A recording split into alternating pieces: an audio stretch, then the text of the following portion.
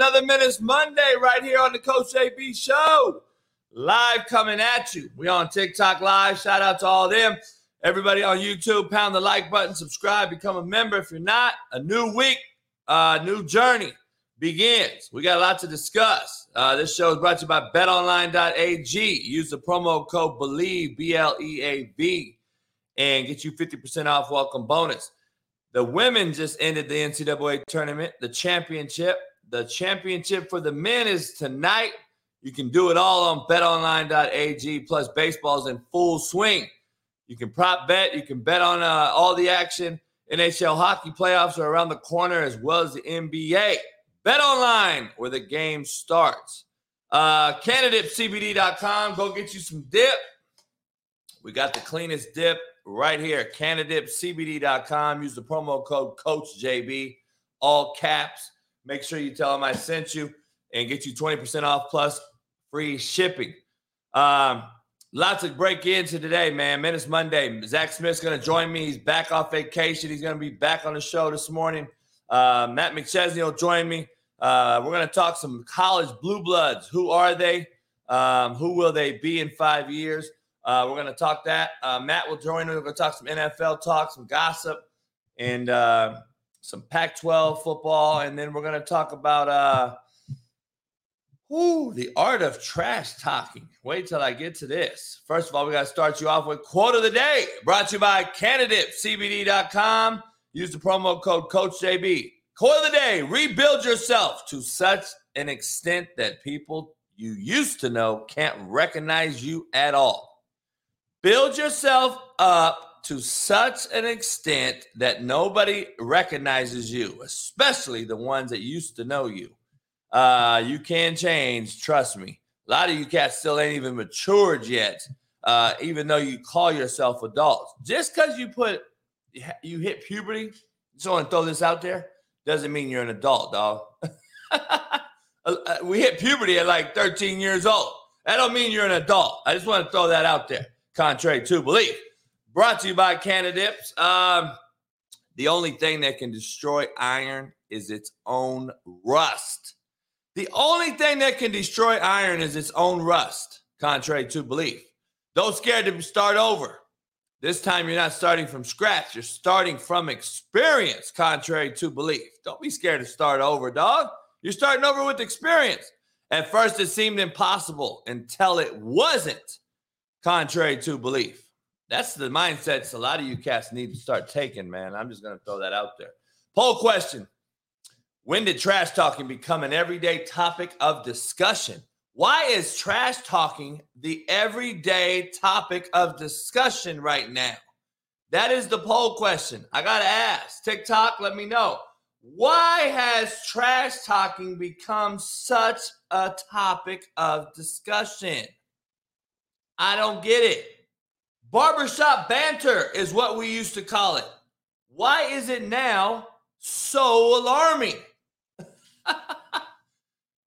Drop your comments in the section below YouTube. All my loyal members, everybody that's came on over to Slap Nation on the Discord.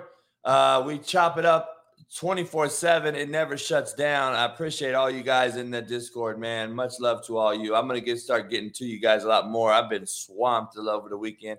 I appreciate all the Discord members, plus all the members on YouTube, period. And the Slap Nation Coaches Crew Discord. Come on over there and become a member today if you're not one. Appreciate all you guys. TikTok, come subscribe to the Coach JB Show. 300,000 followers or whatever I got, man. Bring it on over to YouTube and just subscribe. Be a subscriber. Let's get 100,000 subscribers by this end of this year. Appreciate all you guys. Fun fact of the day. Monday, fun fact of the day. Scientists say it's less likely to rain on Mondays. Fun fact. It's supposed to rain here in Southern California today, so the scientists are full of shit.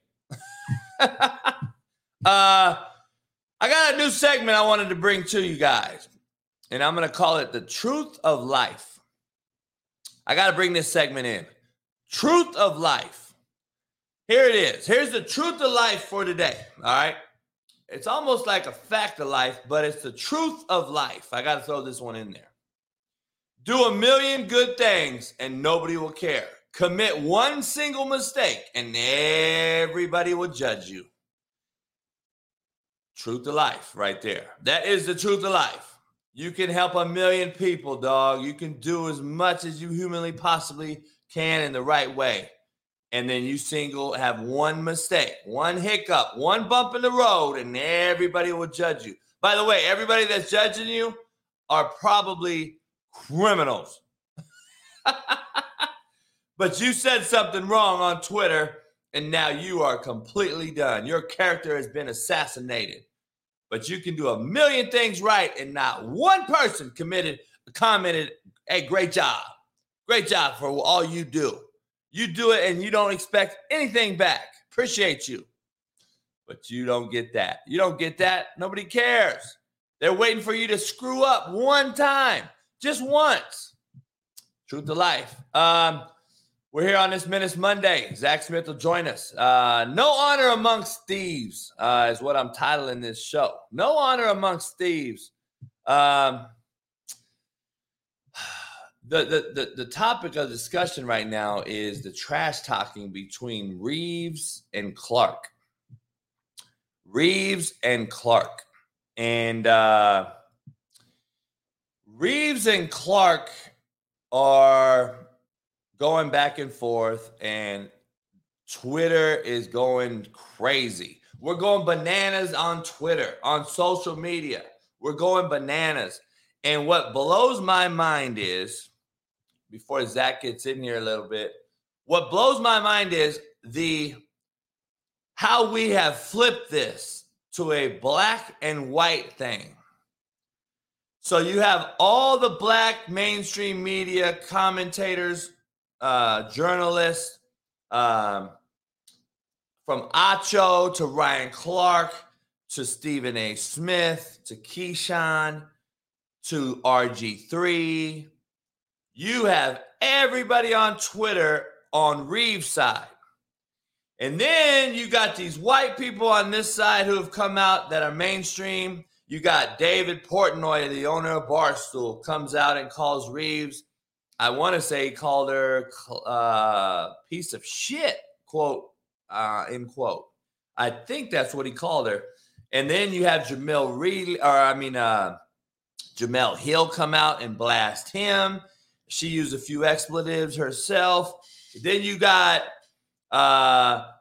Jason Whitlock, who I'll be on later on today to talk about it. And you got everybody going back and forth. And it is turned to a black and white thing. And it just blows my mind. I haven't commented at all on Twitter. I'm waiting to see all the idiots just combined talk out the side of their mouth without having a clue what they're discussing.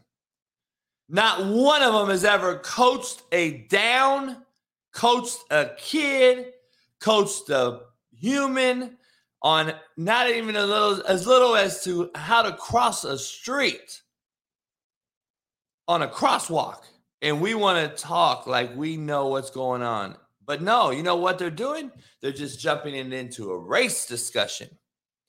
Oh, so Caitlin Clark can talk and she could do all this and it's okay for the white girl. But when Reeves does it to her, now we're out there calling a 20-year-old girl piece of shit. That is from the black side of things. Then on the white side of things, everything seems to say, oh, you're classless. Keith Olbermann, the former ESPN anchor, Keith Olbermann, who's turned completely weirdo, who I used to like a lot, him and Dan Patrick, he's come out and called her out of her name, the Reeves girl at LSU. Dog, I could discuss this in totality for 20 hours. But I'm going to cut it into a few different topics and break this thing up throughout this show because we got so much to talk about today. There's so much going on. Iowa's on the other side. Iowa turns and blames the refs. How ironic that is, me talking about Iowa refs. But But before we get into all this, let's break down a little bit of breaking news. UFC and the WWE have merged to create a $21.4 billion organization. The Lakers, are they good or is it smoke and mirrors? Where are the Lakers at? Tiger Woods shows up early to Augusta. Tiger Woods shows up early in Augusta. For what? Why? I have no idea. Why? You're horrible. No honor amongst thieves. Darren Gordon in the chat said only Coach JB's opinion counts. Apparently, that's what he's saying it, facetiously, obviously. He's probably saying it because he's, we already know what he is, right? He's a troll in the chat. But listen, I don't think I said only my opinion counts, but I would love to see your resume, Darren Gordon. I would love to see your resume. Since my opinion is the only one that counts and you want to be a smartass about it, show me your resume. I want to see it. And so does the audience. We all want to see Darren Gordon Hill's resume. It kills me, and it's so funny when you're on my show, listening to my show, and then you want to talk to me as if I'm the one that is totally out my mind.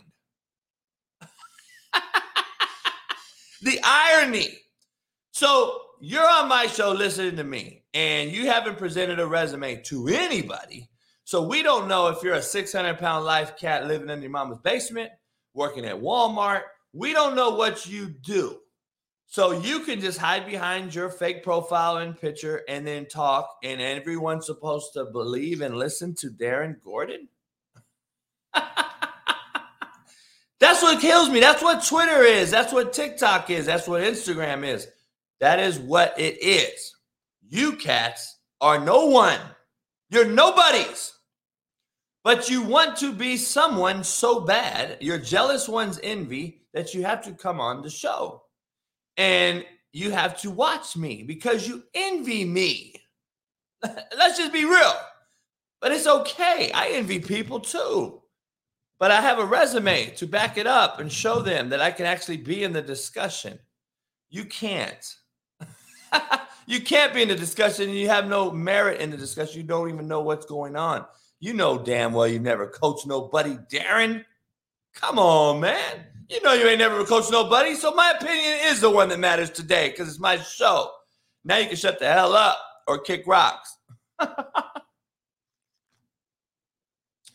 The greatest coffee on earth, Coach JB coffee. I need to make some coffee. I need to make some. I don't know. Call it 600-pound life for all my haters out there. Because you know they are my biggest fans. The haters are my biggest fans. Peyton, what's going on TikTok? Smash that like button, subscribe, become a member if you're not one. Much love to everybody in here. Got to get into it, man. There's a lot to discuss here. Ramadius 73. You're right about that, brother. Especially when, it's a two-man band. Me and Derek. Eric with the wrench. Contrary to belief is his name. Lots to discuss here, though, man. No honor amongst thieves. Why should we expect class, dignity, and humility when kids only play to chase a bag nowadays? They're chasing an NIL bag. Why should we expect class, dignity, humility? Why is so many people up in arms about trash talking over the weekend with the LSU and the Iowa girl? Like, I'm confused. No honor amongst thieves. Jerry Ports is in the house. What up? My main man came through. We played some poker the other night. Jerry, by the way, I won the last pot to win the night. I go to sleep at night as a winner. Some folks left as a loser. Jerry's a really good card player. He was beating everybody's ass the whole night. And then he left, and then his brother is one of my good friends, Dave Forts. He was intoxicated by about 3 o'clock. He got there at 2 o'clock, and we still had to go until 2 in the morning. So let that figure in, let that weigh in. He was loaded by 3. He got there at 2, and we stayed for another 12 hours. So you let that figure in, and figure that one out if you can.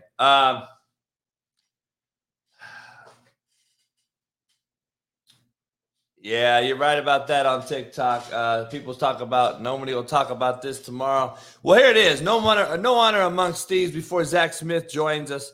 I'm very intrigued because I'm going to go on Jason Whitlock later on today, and I'm going to discuss this in totality. No honor amongst thieves is what I'm titling it. Can't wait to talk to Zach and Matt about this, but we shouldn't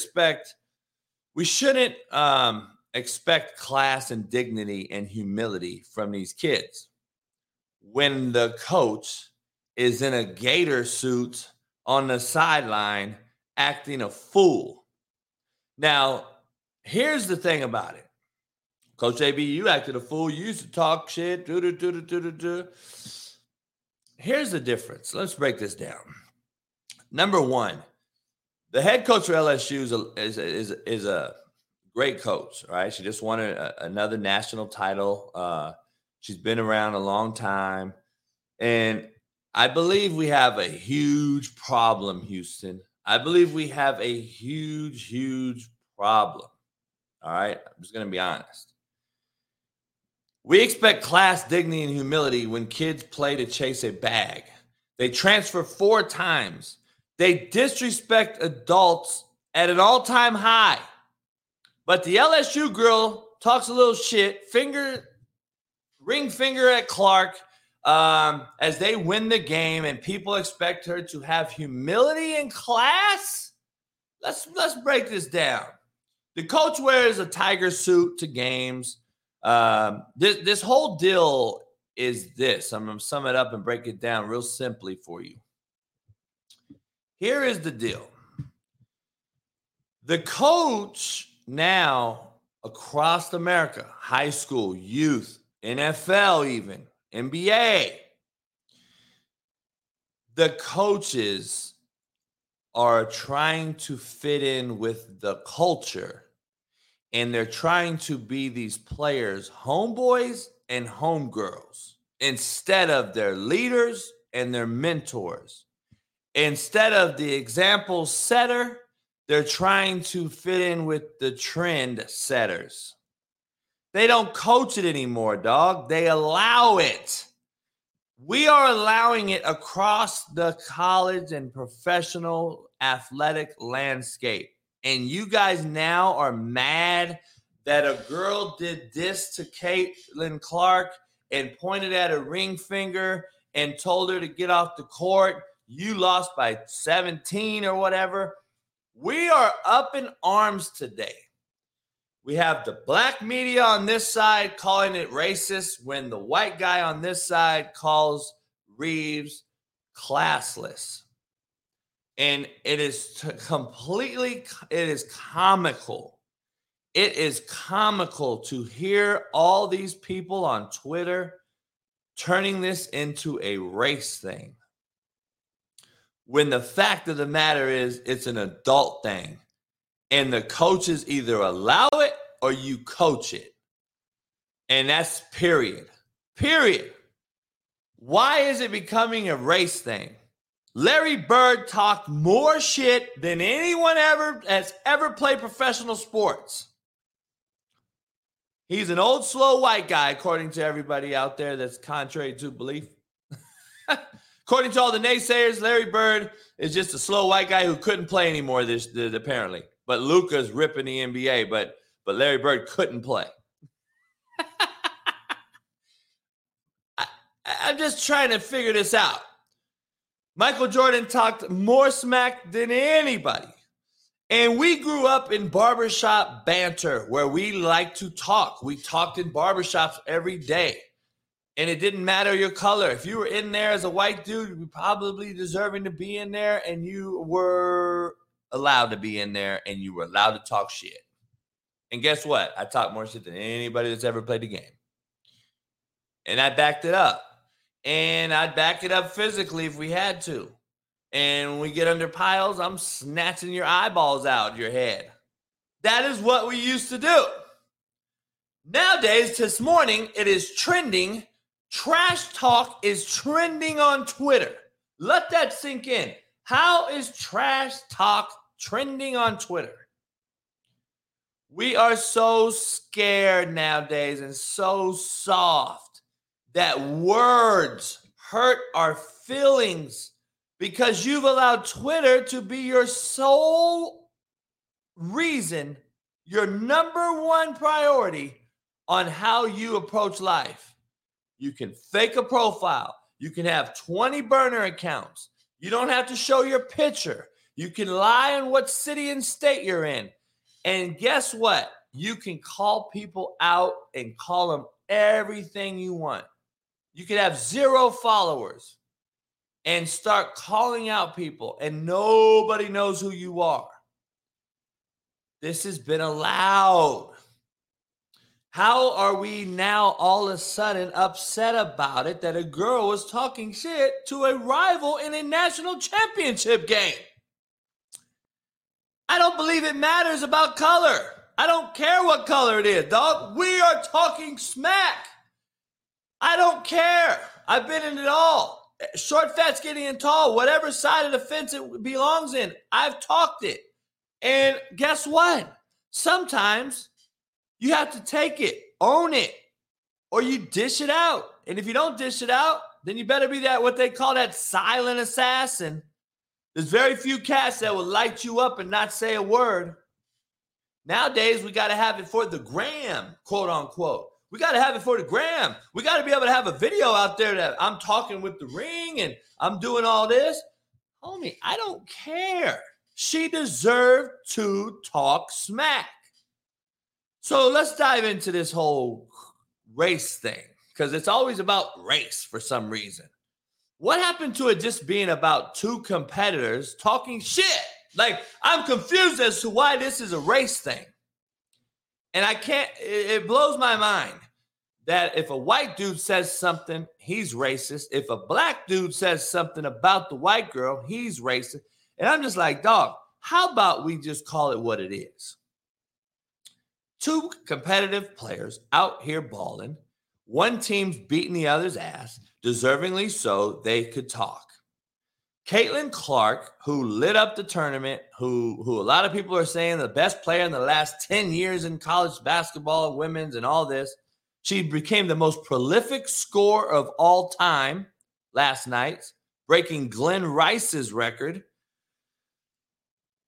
Give her cookies, give her flowers, whatever you want to say. But she got beat in the finals. Dog, you just became the most prolific scorer in the history of women's sports, basketball. If anybody in this room wouldn't talk shit to her as they beat her, then you shouldn't be playing. Because if I'm shutting her down and I'm beating her by 15, I'm talking as much shit as humanly possible. That should be human nature in a competitive driven game, sport, profession. But now we're sad and mad and up in arms and now it's racist and all this. Dog, let's break this down even more. So you're telling me that the Achos of the world and the Keishans and the Jason Williams and all these cats coming out now, last night on Twitter, Jamel Hill going after 70-year-old Keith Olbermann, who called her the F word or something. I don't know. Like, I think they called her like classless. Portnoy from Barstool called her a piece of shit, I believe. Listen, dog, we are taking words way too serious in a world that is driven by words and characters. You have character count on Twitter unless you become Twitter Blue members, which I'm not doing. So I may lose my blue check mark that I got when I was on the shitter one day, just out of nowhere. I refuse to pay $8 to somebody to prove who I am. I got an ID, dog. I got a social security number. I'd be damned to pay $8.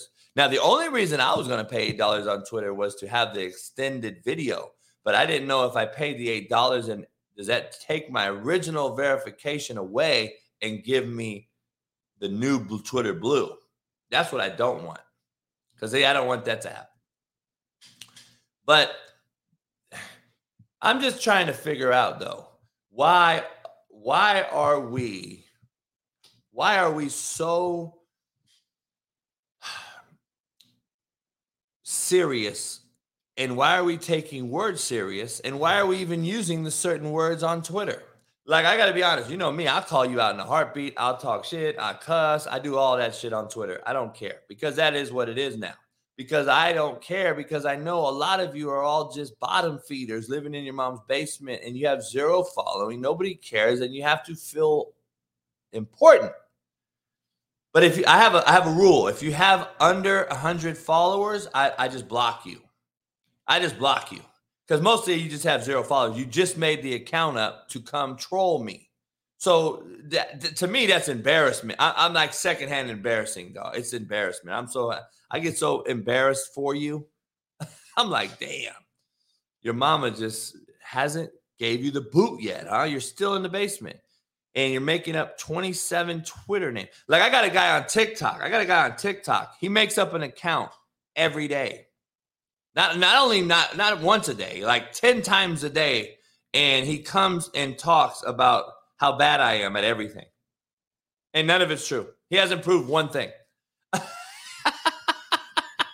He goes on Google and he searches it, and then he thinks everything there is true. And I'm just like, wow, you must have really been hurt by me somewhere. I either cut you, I either took your mom, or you're my age and I took your prom queen in the prom back in 92. Something's wrong with this cat. Like, he's really, really like thirsty. But that's what we live in. We tweet behind a facade, and now people are up in arms about the words they're tweeting. And then on the flip side is this. I just can't go after a young kid as a former coach or a former player or anybody with a following.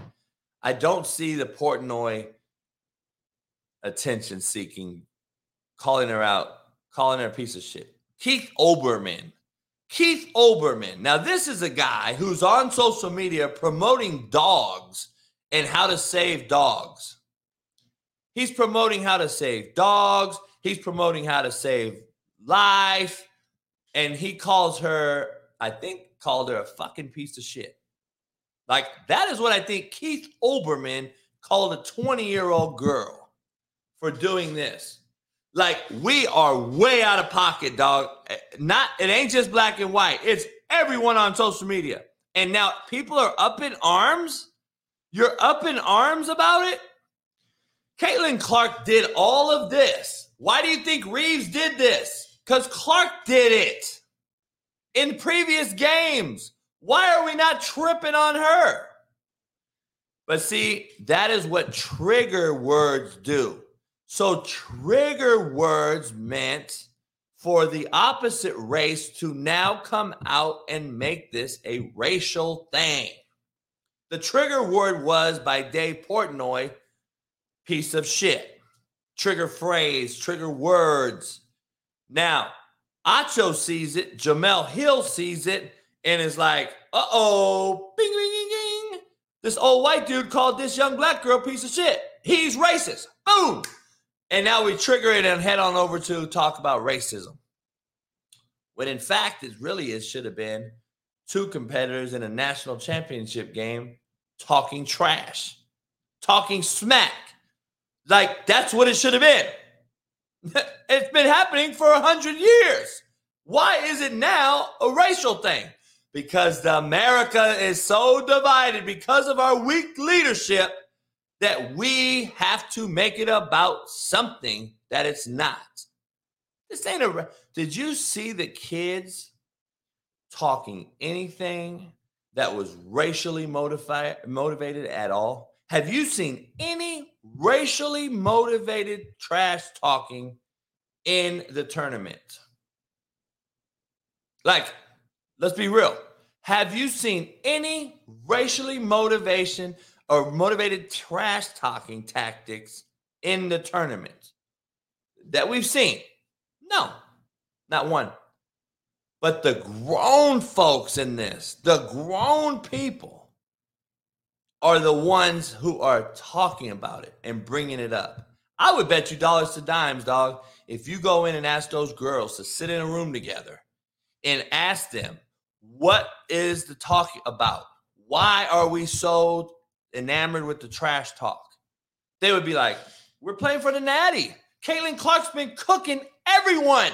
By the way, she's a corny-looking, frail white girl. I don't know where she's from, if she's from Iowa or not. She's been cooking and beat the number 1 undefeated South Carolina team, led by Dawn Staley, who came out and now is talking about the Iowa coach and everyone else saying that they're thugs and bar fighters, when to me it was taken out of context. I think the Iowa head coach basically just said, listen, this great team is unbelievable on the boards. We got to expect a bar fight. Now, I want to know how that is racist.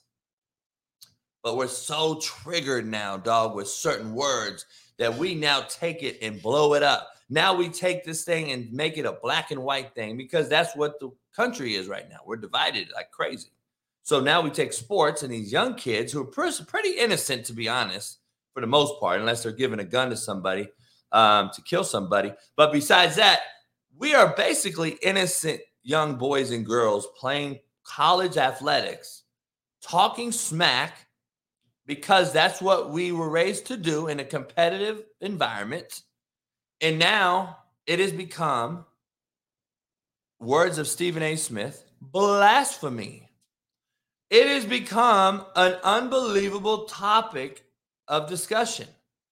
And I just want to know, when has trash talking become a trending topic? Isn't it just everyday life? No, it's not. You know why? Because Russell Westbrook wants fans kicked out of the game.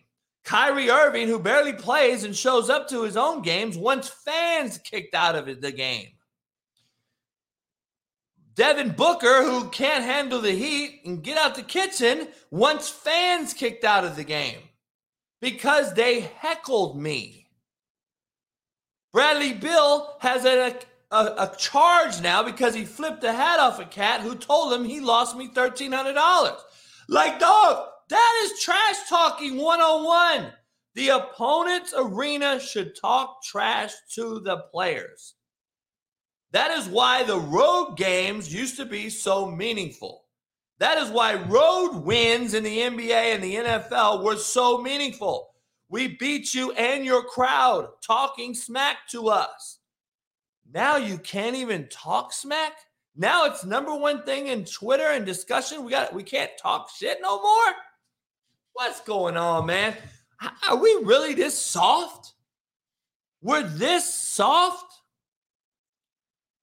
See, I'm taking it as this young sister for LSU is taking it upon herself to shut down this white girl who's been cooking a bunch of sisters in the tournament all tournament long.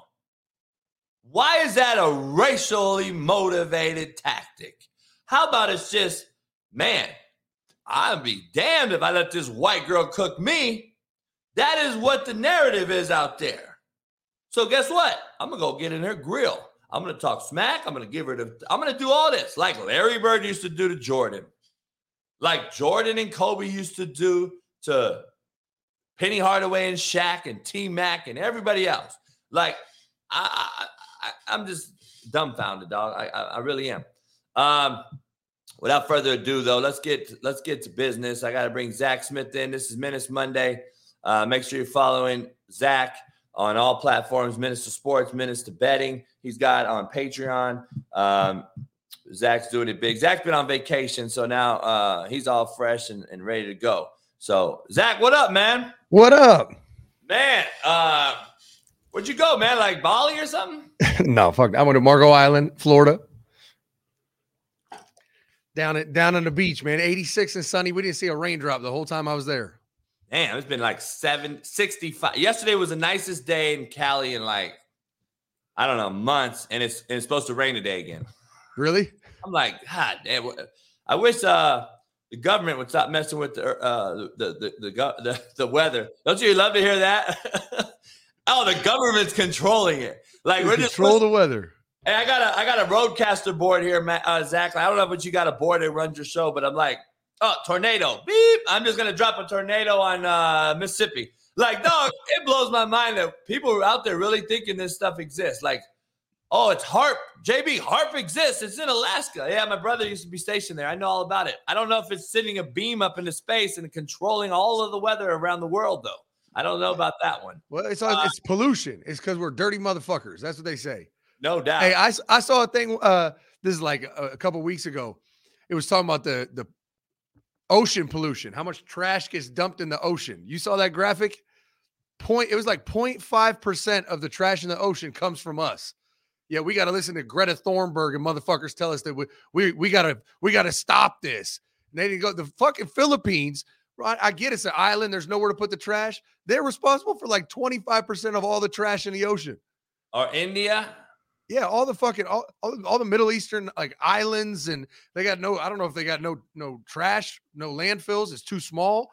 But I know this. I'm not worried about fucking straws anymore.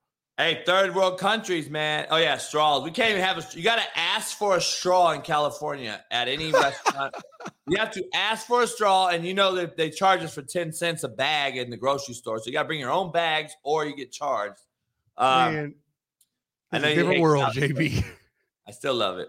Hey, I gotta ask you I got some college questions to ask you before I get into this trash talking topic that I'm just breaking. Hey, when has trash talking become such a topic of discussion? Like it's trending on Twitter right now because you have a black girl who plays basketball and a white girl who cooked all the black girls all tournament long, who looks like olive oil. She's cooking everybody. And this black girl said, you know what? I'm taking it upon myself to get in her grill and win us a natty at LSU. I don't see anything racially motivated in this whole discussion, but yet everybody on Twitter now, Acho and Keyshawn, and then you got the white side, Dave Portnoy, Barstool. Everybody's calling her classless and no class. And now they've turned it into a race thing. And I'm like, I don't think the white girl or the black girl cared about anything about race on that court last night. I don't believe anybody discussed race. It's the grown folks, Zach, the older folks who are making this thing a racially motivated thing. I think it's because America's so divided, we have to have something to talk about. Well, everyone wants to make everything about race. Nowadays, it's like, oh shit, a white girl did it and then a black girl did it. Let's fucking go. This is perfect. Now we got one from each side that did it, and we can call it racism. We can call it all that. But I know this much. You're talking to the wrong one when you're talking to me about trash talk. Like, we were in the national championship game beating Oregon in the fourth quarter, and I'm on the sideline with my players taking selfies. Like, I'm here for all of it. I don't give a fuck about that. The girl from Iowa was doing this shit too. Like, come on, man. I mean, listen, if it was my player doing that in the middle of the national championship game, afterwards, I'd be like, listen, act like you've been there before. Like, but at the same time, celebrate. You just grinded your face off your whole life and you just won it. You just won the whole fucking thing. Enjoy the shit out of that. I don't get it, man. I don't get it. Let me ask you this. I got this take, though. Like, I go on Whitlock later on, and I know it's going to be some talk about this. I got a different take that I told a lot of people. I'm not going to say it all here because I'm going to go on his show later, but when are we going to start talking about the adults in the room, like the ones that actually coach these kids that wear a tiger suit, leather, sparkly suit on the sideline, making it all about her, and these coaches making it about them? I'm just confused as to why I say no honor amongst thieves. We're now calling these young kids out, 18 to 20-year-olds, Zach, and saying, you don't have no class, no dignity. You have no humility. We are expecting class, dignity, and humility from kids who are chasing an NIL bag every day and transfer 4 times, who disrespect adults at an all-time high? Like, are you joking me? Like, what's going on here? How about the coach allows it instead of coaches it? Well, there's no doubt. I mean, that's what it is, right? That's what culture is. I mean, I see it all the time. You see the viral videos of the AAU basketball team, bunch of fucking 7-year-olds talking shit. Like, that's just the world we live in now. And all of a sudden it happens in this stage. It's like, oh, that's classless. Motherfucker, where are the parents at? That's just been classless since 6-year-olds. Like, that's just going on at every level. And listen, I think, like I said, act like you've been there before. But if you're going to talk that talk, be ready to hear it back. That's and all. Old girl from Iowa was talking that shit too. Right? Yeah. Old girl from Iowa was talking that shit too. So be ready to hear it when you lose. And they got the brakes beat off them. Got beat bad. So, I mean, I'm just like, hey, it is what it is. I don't know, man. It's pretty crazy. No one amongst these. We're expecting dignity and class. Like back in the day, Zach, when we did something on the field or the court, even as little kids, what happened if we did something wrong? We got yanked, huh? What? You got benched? You might have got your ass beat. I mean, it was. Now I'm trying to figure this out. So now it's on the kid. Now the kid has no class. How about the coach didn't discipline the kid whatsoever, ever, and that's why they act the way they do. I don't know. Well, she said it in her press conference. She said, "Listen, I'm from Baltimore. Like this is who I am, unapologetically." What does that tell you? That she's been doing that shit her whole life. What? Now you're mad at her? The whole tournament, Zach. Yeah. Clark or whatever her name is. Caitlin Clark or whatever. She was doing this the whole tournament. Nobody said nothing. Nobody. But you know what? You see it at every level. And you know what? You see men do it all the time in football, basketball, you name it. Like they do it. This shit happens all the time. I don't know. It's people just need a reason to get outraged. I know. It sells articles. It's clickbait. Like people just love that shit because it's entertaining. Like, yep. I mean, look at what's happening. Zach, the number one thing that sells now is the fake people that go in there and try to talk to a guy at Walmart, and then the dude's about to beat his ass, and he turns around like, "No, we're YouTubers. I don't care if you're a YouTuber. Hey, boy, hand me this. I'll beat your YouTubing ass." Yeah, get your ass beat. All right, keep talking if you want. I don't know, man. Let me get into some college stuff with you. I got to ask you, if I had to ask you right now, and you had to put your stamp on this, in 5 years from now, Zach, who will the college football blue bloods be? 5 years from now? All right, let me ask you 2 questions. In 5 years, who's going to be the blue bloods? And I guess the first question I should ask, who are the current college football blue bloods? Because I think college basketball blue bloods have totally been changed. San Diego State plays UConn. UConn's probably they could be argued a blue blood. I'd put them on the second tier of blue bloods in basketball for men's. But they could be arguable. But UCLA's not in it. Kentucky, KU, North Carolina, Duke. Blue bloods that are traditional are gone. Now you got FAU and Fairleigh Dickinson. I mean, like, this is so watered down, in my opinion, because of the portal. We can talk about that for days, you and I. But the blue bloods right now, who are they and who will they be in 5 years? Well, I think when you talk about blue bloods, you're talking about they were that and they are still that, right? And so Georgia, Alabama, Ohio State are definitely in the conversation. Michigan's kind of pushing to maybe enter that stratosphere. But here's the funny thing about Michigan. They've never been a blue blood. Like, people talk about them like they were under Bo, but they won one national championship like ever. They were never really a blue blood. They were just always a really good Midwestern team. But you'd say they're pushing for that. And then you're going to have your new age ones, the ones that people are looking at to possibly take that leap. I mean, Clemson's not a blue blood because they were so bad for so long, and they had a nice little spike there, but they've kind of fallen off. We'll see if they can get back to that, playoff conversation. And then USC's the one. I mean, obviously USC would be considered a blue blood. I mean, from all the O.J. Simpson days and the Pete Carroll days. And now if Lincoln Riley can get them back in a playoff conversation, they definitely would re-enter the chat. But other than that, I don't know that there is any other ones. I mean, Texas hasn't really been relevant for quite a while. Do you put Texas and Michigan in the same boat? Because what's Texas really done? Yeah, Texas. I mean, Texas and Michigan are probably in the same boat. I mean, Michigan at least has made the playoffs twice the last 2 years, but they also haven't done shit when they got there. They got stomped twice.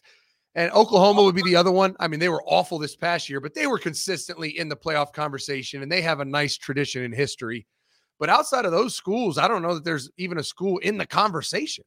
I know. Let me ask you this. I want to talk about recruiting. I don't think the common folk don't understand what selector schools are. And I don't know if we could correlate the difference between, can we correlate selector schools with blue bloods? I wanted to ask you this. I want to give you my definition. I want to get it from you that's been coaching Division I forever and been at places like Florida and Ohio State. Would you consider Florida during I believe it's like it's era, right? It's era based. Florida, when you were there with Urban, was a blue blood. Yeah. I mean, because you got to think about it. It kind of transcended one coach or one decade, right? You had the Steve Spurrier era where they were the show, right? And then it kind of fell off a little bit with Ron Zook, but then Urban right back to the show, right? National championships, national prominence. So there was a 10, 15-year window there where Florida was absolutely one of the best teams in the country. Miami's the same way, right? Yeah, Miami's the same way. And Miami has a longer history going way back, Jimmy Johnson's and Dennis Erickson's, and then the 2001 Larry Coker 2-year dynasty that he built. They're similar to me. They had a nice run, but it's not like they went from the 70s to the 2020s where they've been relevant, sporadically throughout that whole time. And that's kind of how I view a blue blood. Like, were they relevant at some point in the 70s and the 80s and the 90s and the 2000s, the 2010s? And are they close to relevant now? And there's very few teams that have been relevant over that 50, 60-year span. Yeah. Let me ask you this. So a selector school, by definition for me, is Toledo's on a kid the whole time. He's been on a kid for 3 years. This kid's committed to Toledo the whole time. Ohio State comes in the 23rd hour, and Zach calls and says, "Hey, dog, we had our big-time kid went down. We need a wideout. You want to be in Ohio State, Buckeye?" Hell yeah, coach, I'm there. He's been a Toledo. What are they? The Zip or Rocket. They've been a Rocket for 3 years. Got a tattoo and everything. And you just snatched them on the 23rd hour before signing day. That is how I define a selector school. Alabama and USC's been doing it forever. Last minute, take a kid from Oregon State, take a kid from wherever. Here's the 12 selector schools on my board currently, and I want you to fight. Now, I don't believe there is 12 selector schools. Back in our day, Zach, there used to be maybe 5. You used to have maybe Bama, SC, Ohio State, for a few years, Clemson, Georgia, and then maybe a Michigan, LSU, or Florida, depending, right? Miami, Oregon, and A&M got in the conversation. Who are the true selector schools right now, and can a selector school be different than a current blue blood? Because right now with the transfer portal and the NILs, blue bloods change every year, in my opinion. I think the blue blood school is a year-to-year thing now. There is no more consistent. We can say Bama and Georgia and all that, but Georgia just became a blue blood. Let's not get it twisted. Georgia hasn't been a blue blood for a long time. No. Georgia was always describe selector schools, and how do you differentiate a selector and a blue blood, or are they the same to you? I always look at, because you're talking about, at the end of the day, a school like Indiana, they can steal a kid from Ball State whenever they want. But to me, it's, all right, who can go take a kid at the final hour from Missouri or Kentucky, right? It's that, good schools, they're not bad at football. They're not terrible. They're in a good conference. But at the end of the day, if Alabama comes in and offers the best receiver in Kentucky's class the day before signing day, that some bitch is probably flipping, right? That's how I look at it. And I think there's certainly Ohio State, Georgia, Alabama. Those are 3 for sure. I think USC with Lincoln Riley is a 4th that could go take a kid from Oregon State in the final hour, without a doubt. Outside of those 4, I don't know if anyone really holds that stick that they can swing. Clemson, maybe. That's honestly about it. I agree. I agree. Like, I don't know if there's any other schools that are coming in last minute and snatching somebody right now in the current landscape. Like Tennessee's getting one of the top quarterbacks in America from out here, Nico. I mean, is he overhyped? Is that why Tennessee's getting him? Or is Alabama and them not interested? Or are they a blue blood now because they got the kid over Alabama? No. I just think it's because of who's available and what people have on their current roster. Well, and the other thing that's changed it is NIL. I mean, Miami has become a selector school because they got a bankroll. It's become more like, all right, who's the purchasers? Like, who are the buyers? Because at the end of the day, there's a running back committed to Ohio State forever. Miami comes in the final hour and cuts a big ass check, and Mark Fletcher ends up a hurricane doing this shit. And you're like, wait a minute now. That doesn't happen to Ohio State. Like, there's a reason for that, right? The kid Nico goes to Tennessee. It's not because he was just a diehard Vol or they're a selector school. He got that big check. So you've really created selector schools, and there's a tier above them. It's the buyers, the people that are willing to go purchase a player for exorbitant amounts of money. No doubt. I want to get into this Jalen Carter deal. So you see this on you talked about on your show, Minister Sports. You got into this. You're way more in depth in this college thing. This kid. First of all, two questions. Do you think Saban took a shot at Nate Oates, the Alabama basketball coach, when he said, "We all have choices. We make decisions, et cetera, et cetera. There is no at the wrong place at the wrong time," I believe is what he said. I 1,000% thinks he took a shot at him because I think Saban's pissed because he knows he can't cover up for any kid now going forward that does something dumb. And now he can't do anything because they're under the limelight. Do you think he took a shot at him from football coach, legendary football coach, to the basketball program? And answer that. Do you think that was real? Or do you think – I think Saban's calculated as anybody. He used his exact words. The basketball coach came out and said he was just in the wrong place at the wrong time. Nick Saban says there's no such thing as the wrong place at the wrong time. It was almost like a fucking debate. He absolutely had intent behind that. And if anybody thinks he didn't, this is the most calculated man, one of the most brilliant, like has so much foresight and well thought out reasons for when he says something or does something. You go back to when NIL became legal and he warned the country that it was going to be awful for college football, but that Alabama was going to utilize it to stay ahead of the game. And he's done that. He absolutely meant that. And I'm sure, like you said, this man runs the state of Alabama. He looked at it and was like, wrong place at the wrong, you stupid motherfucker. Like, now I'm going to get a kid that gets drunk at a bar and I'm going to have to fucking suspend him because now we're the wrong place at the wrong time university. Yeah. He was livid.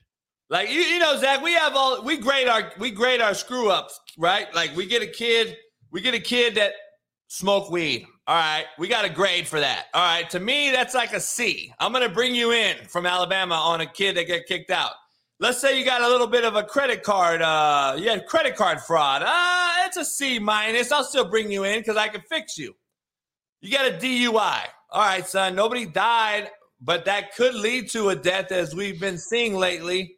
But we can save that kid, right? He was an idiot, wrong time, wrong place, or whatever you want to say it. He's an idiot. We can save him.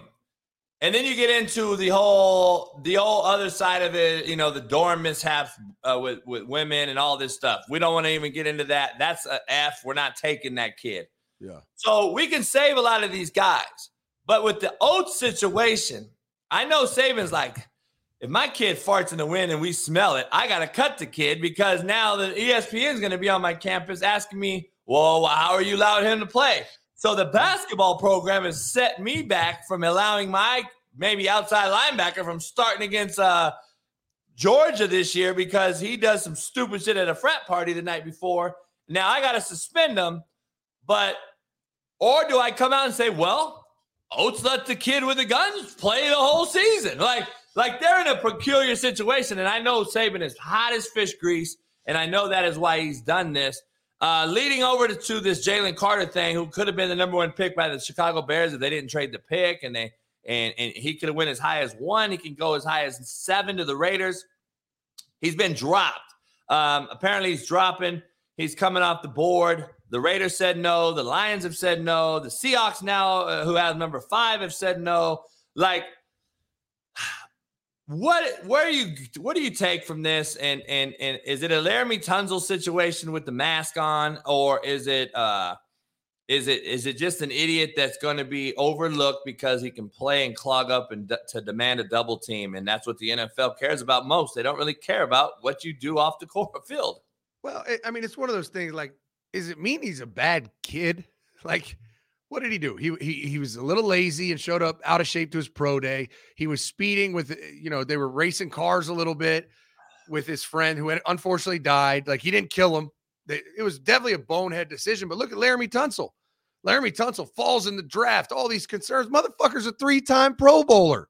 Like, just signed a big bag. Right. Like, okay, Laramie Tunsil smoked a gas mask. Is he still going to be a 3-time all-pro player? Because if he is, fuck it. Figure it out.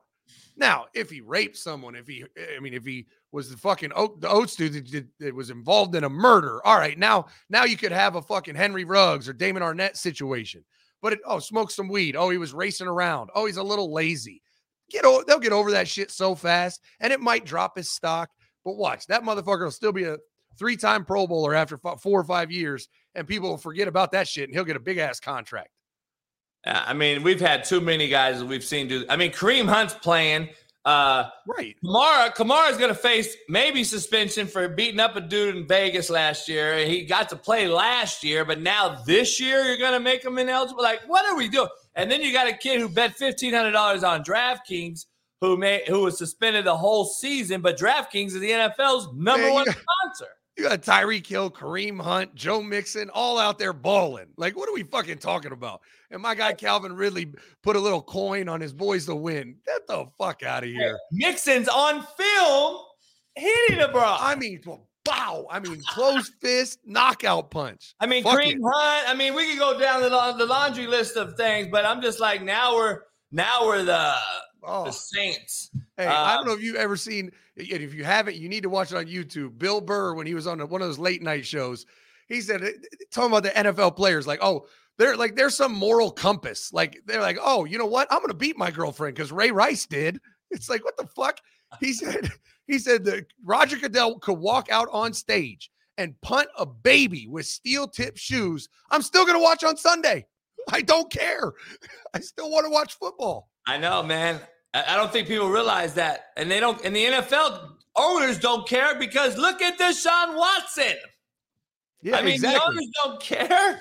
The owners don't care. All right, I got to move over to the NFL real quick. Let me ask you this whole Lamar Jackson, Aaron Rodgers thing. To you, having receivers, especially McLaurin, who I think is the single best receiver out there right now for Lamar Jackson, and I've broken down as to why. I think Washington has one special one in McLaurin. You coached them. Does Washington make sense for Lamar Jackson now with Bieniemy taking a little bit of Andy Reid, Mahomes-ish stuff over to Washington? They can cut the field in half because you and I both know Lamar ain't dropping back in 10 personnel and reading coverage and going from right to the left to back to the middle. Let's cut the field in half. Let's use RPO play action and boot nakeds and get him the ball to McLaurin.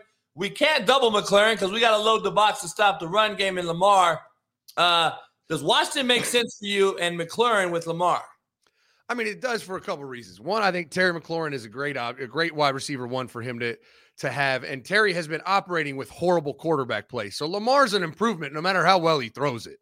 I mean, you're going to get more out of Terry with Lamar than you did with fucking, what's his name, Heineke or whatever that is. I think Curtis Samuel's a decent weapon in the NFL. He hasn't had a great career yet, and that's my guy, so I'm a little partial and biased. But they also went out in free agency and got 3 offensive linemen.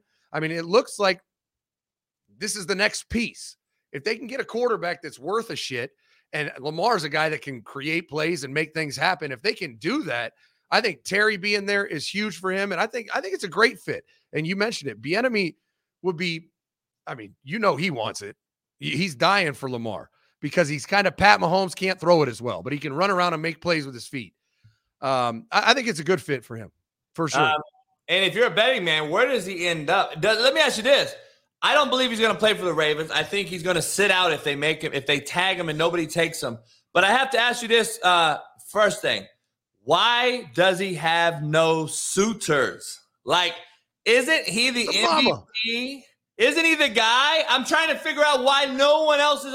This is an NFL, Zach, that is beyond bad as quarterback as far as 32 teams. 39 quarterbacks last year threw 100 passes in the NFL. Never before have we seen anything like it. We have a lot of average to below average quarterbacks in this league. Why is nobody coming after the dude? Well, because nobody's as dumb as the Browns. And he wants a fucking Deshaun Watson contract. And everyone in the NFL is still laughing at Cleveland for that contract. Ain't nobody given a fully guaranteed $250 million? No. I mean, you don't all the quarterback signings you see. I went through it with Chris the other day because he was like, oh, what's his name? Kyler got this. I'm like, no. That was like 70% guaranteed. This sumbitch wants 100% guaranteed money, and no one's doing that. That's dumb, especially a quarterback like him. Like, it just doesn't make sense. He hasn't played football in 2 fucking years. Who's guaranteeing money for that? No one. It's not that there's plenty of teams that would love to have Lamar be their quarterback. They're just not financially stupid. And that would be really dumb. It would be maybe even more. I don't know if it's more dumb than the Browns, but it's up there. It's in the conversation. I know. The thing about it is we always have an outlier or an anomaly, right? The car salesman has an outlier. Oh, man, you sold that fucking Rolls Royce on this Toyota dealership 3 years ago? Well, guess what? That's the only time ever happened. Like, and it doesn't mean it's not fucking stupid. That's what I'm trying to figure out. I'm like, dog, you got to give up 2 picks for Lamar and how much money? A shitload of money. And 2 picks, though. So he you're wants saying fucking that. 250 guaranteed. I wouldn't pay him fucking 120 guaranteed. Dog, I would have took the 130. First of all, I had Patrick Queen, his teammate, on the show the other day for the Ravens linebacker. Yeah. Let me ask you this. He has an agent. I talked to him about it briefly without getting too much into it. Like, you got a guy coming out, Terry McLaurin's coming out of college. You just had him. You're going to have an exit meeting with him before he goes to the draft, and you're going to say, look, dog, do you talk to him at all about agents and, like, who are they? Because they come around this campus. I'm sure you deal with them and meet them. I used to do the same thing, and I'm like, dude, make sure you're not getting snaked by this cat because he really don't care about you in 2 years from now if you don't sign that second contract. They don't care about the first contract. They care about the second one. Yeah. Are you talking to him at all about that? And are you advising him to maybe not use their mama as an agent, but their agent? That would have been fucking the number one. No, don't do that. Like, I love mama, but mama don't know best. I talked to my players about it, but you got to think, like at Ohio State, there's been so many players just in a 3-4 year window that went to the NFL, and they're all friends, so they all talk. And if an agent's a shitbag, that shit filters down to the team, and they find out quick. And there's agent advisory boards, and then there's unique situations. Like I had a kid, Austin Mack, who's in the NFL now, kind of a practice squad, fringe roster player, but he wanted to sign with Gary Vee and his agency because he wanted the marketing power, and it all made sense. And I like Gary Vee. So there's certain circumstances where they asked my opinion, but that was pretty rare because for the most part, they're like, oh no, like Zeke and Noah Brown got this guy and he's good to both of them. Noah was a 6th rounder. Zeke was a 1st rounder. He knows what he's doing. Like I'm going to go with him. And I'm like, well, it sounds good. Noah likes him. So what the fuck? Noah works with him every day. I don't know him that well. So the network of former players kind of handles it for you. Yeah, I agree. I'm just trying to figure out where he goes. Why is Aaron Rodgers thing taking so long, in your opinion? Because Aaron Rodgers is a dickhead. Because he knows he has all the cards. He's like, fuck you. I'll let you know when I want to. I know they have to. I know there's more to it now. I know there's got to be some picks involved, all this different stuff. But like, do you think Aaron Rodgers is the number one in pecking order that has to happen before Lamar Jackson can get his deal done? Because it seems like certainly a team that's talked to both. I even look at Washington in the mix with the Jets, right? So I think it's if a team is communicating with all available free agent quarterbacks, which I'm sure they all have tried, but Aaron Rodgers he's very calculated and a smart dude. He's not going to fucking entertain, the Colts. I mean, he's going to only entertain places that he feels like they can win, and they can win soon, like right now. So I think those teams that are kind of conversing with Lamar and Aaron, they're definitely, everyone's waiting on Aaron Rodgers. Now, if it's a team that's like, well, he won't call us back, fuck it, let's go full in and try to get Lamar. I think that's a different situation. But Aaron Rodgers needs to happen for Lamar to kind of limit his options, like get one off the table. And I do a little segment before you get out of here, JB's top 10. I got to ask you, college football-wise, receiver-wise, your specialty, obviously. The top 10 receivers returning next year to college football, not the top 10 ones coming out right now getting drafted, but the top ones returning like Marvin Harrison Jr. Is he number one for you? Oh, yeah, he's number one for me, for sure. And then is what's his name? Emeka, is he possibly even number two? I don't know if he's number two for me, but he's close. I mean, he had a really good year last year. I think if with a level up, like if he can have a big offseason, he could be, I mean, he's definitely top 10. He's on the list already. But if he has a great offseason, I think he's got a chance to be one of the best in the country. And then I think what's not really arguable is they'll be the best 1-2 punch in college football. I don't know if he's two per se, but he's going to have a chance to be. What do you know about the kid? I got this kid as my number two kid that I've looked at through, and I don't do it as deep as you. The Washington kid, the Odunze kid. Yeah, I've heard a lot about him. I watched a little bit of him. I mean, I think he's a good player, but he's also benefited from a really good system and Michael Penix Jr. So I don't know that he's going to be one of those players they're talking about in the top 15 of the draft. That's what we're talking about. Next year, what receivers will they be saying, oh, this kid could be the 14th overall pick? And I don't think where do you stand with this Worthy kid at Texas, the Xavier Worthy kid? I really like him. I really like Xavier Worthy. I think he's got a chance to be one of the top 5 receivers in college football. I also like the kid Johnny Wilson, the big freak at Florida State. He is he's a raw, kind of unpolished freak show. What about the neighbor's kid at LSU? Yeah, I really like him. Really like him. And I think he benefited, with Jaden Daniels and Brian Kelly in the system. But I think he was really came on strong towards the end of the year. And he reminds me a lot of Emeka, where like if he can have a great offseason, he's got a chance to be one of those names that everyone's talking about a year from now. The kid, Jalen McMillan, who is a tandem, like you mentioned, the 2 Ohio State kids, the Dunze kid and the Jalen McMillan kid at Washington. Washington's put together quite a little recruiting class or recruiting roster kids at wideout to go along with Penix, who's returning. I think he had. They said he had like a record 54 receiving first downs or something last year. He only trailed Marvin Harrison. You know about this kid, Jalen McMillan? Did you know about the kid from Washington? The other kid at Washington, yeah. Yeah, I mean, if you look at just stats alone, which I know aren't everything, but the top out of the top 5 returning production receivers in college football, 1 and 2 are Marvin Harrison Jr. and Emeka Egbuka, and then 3 and 5 are the 2 receivers from Washington. So they clearly they've done the most thus far. So I think a lot of that has to do with the system. A lot of that has to do with the quarterback and Michael Penix Jr. And the same could be said about Marvin Emeka. I mean, having CJ Stroud and Ryan Day's offense certainly helps receiver stats.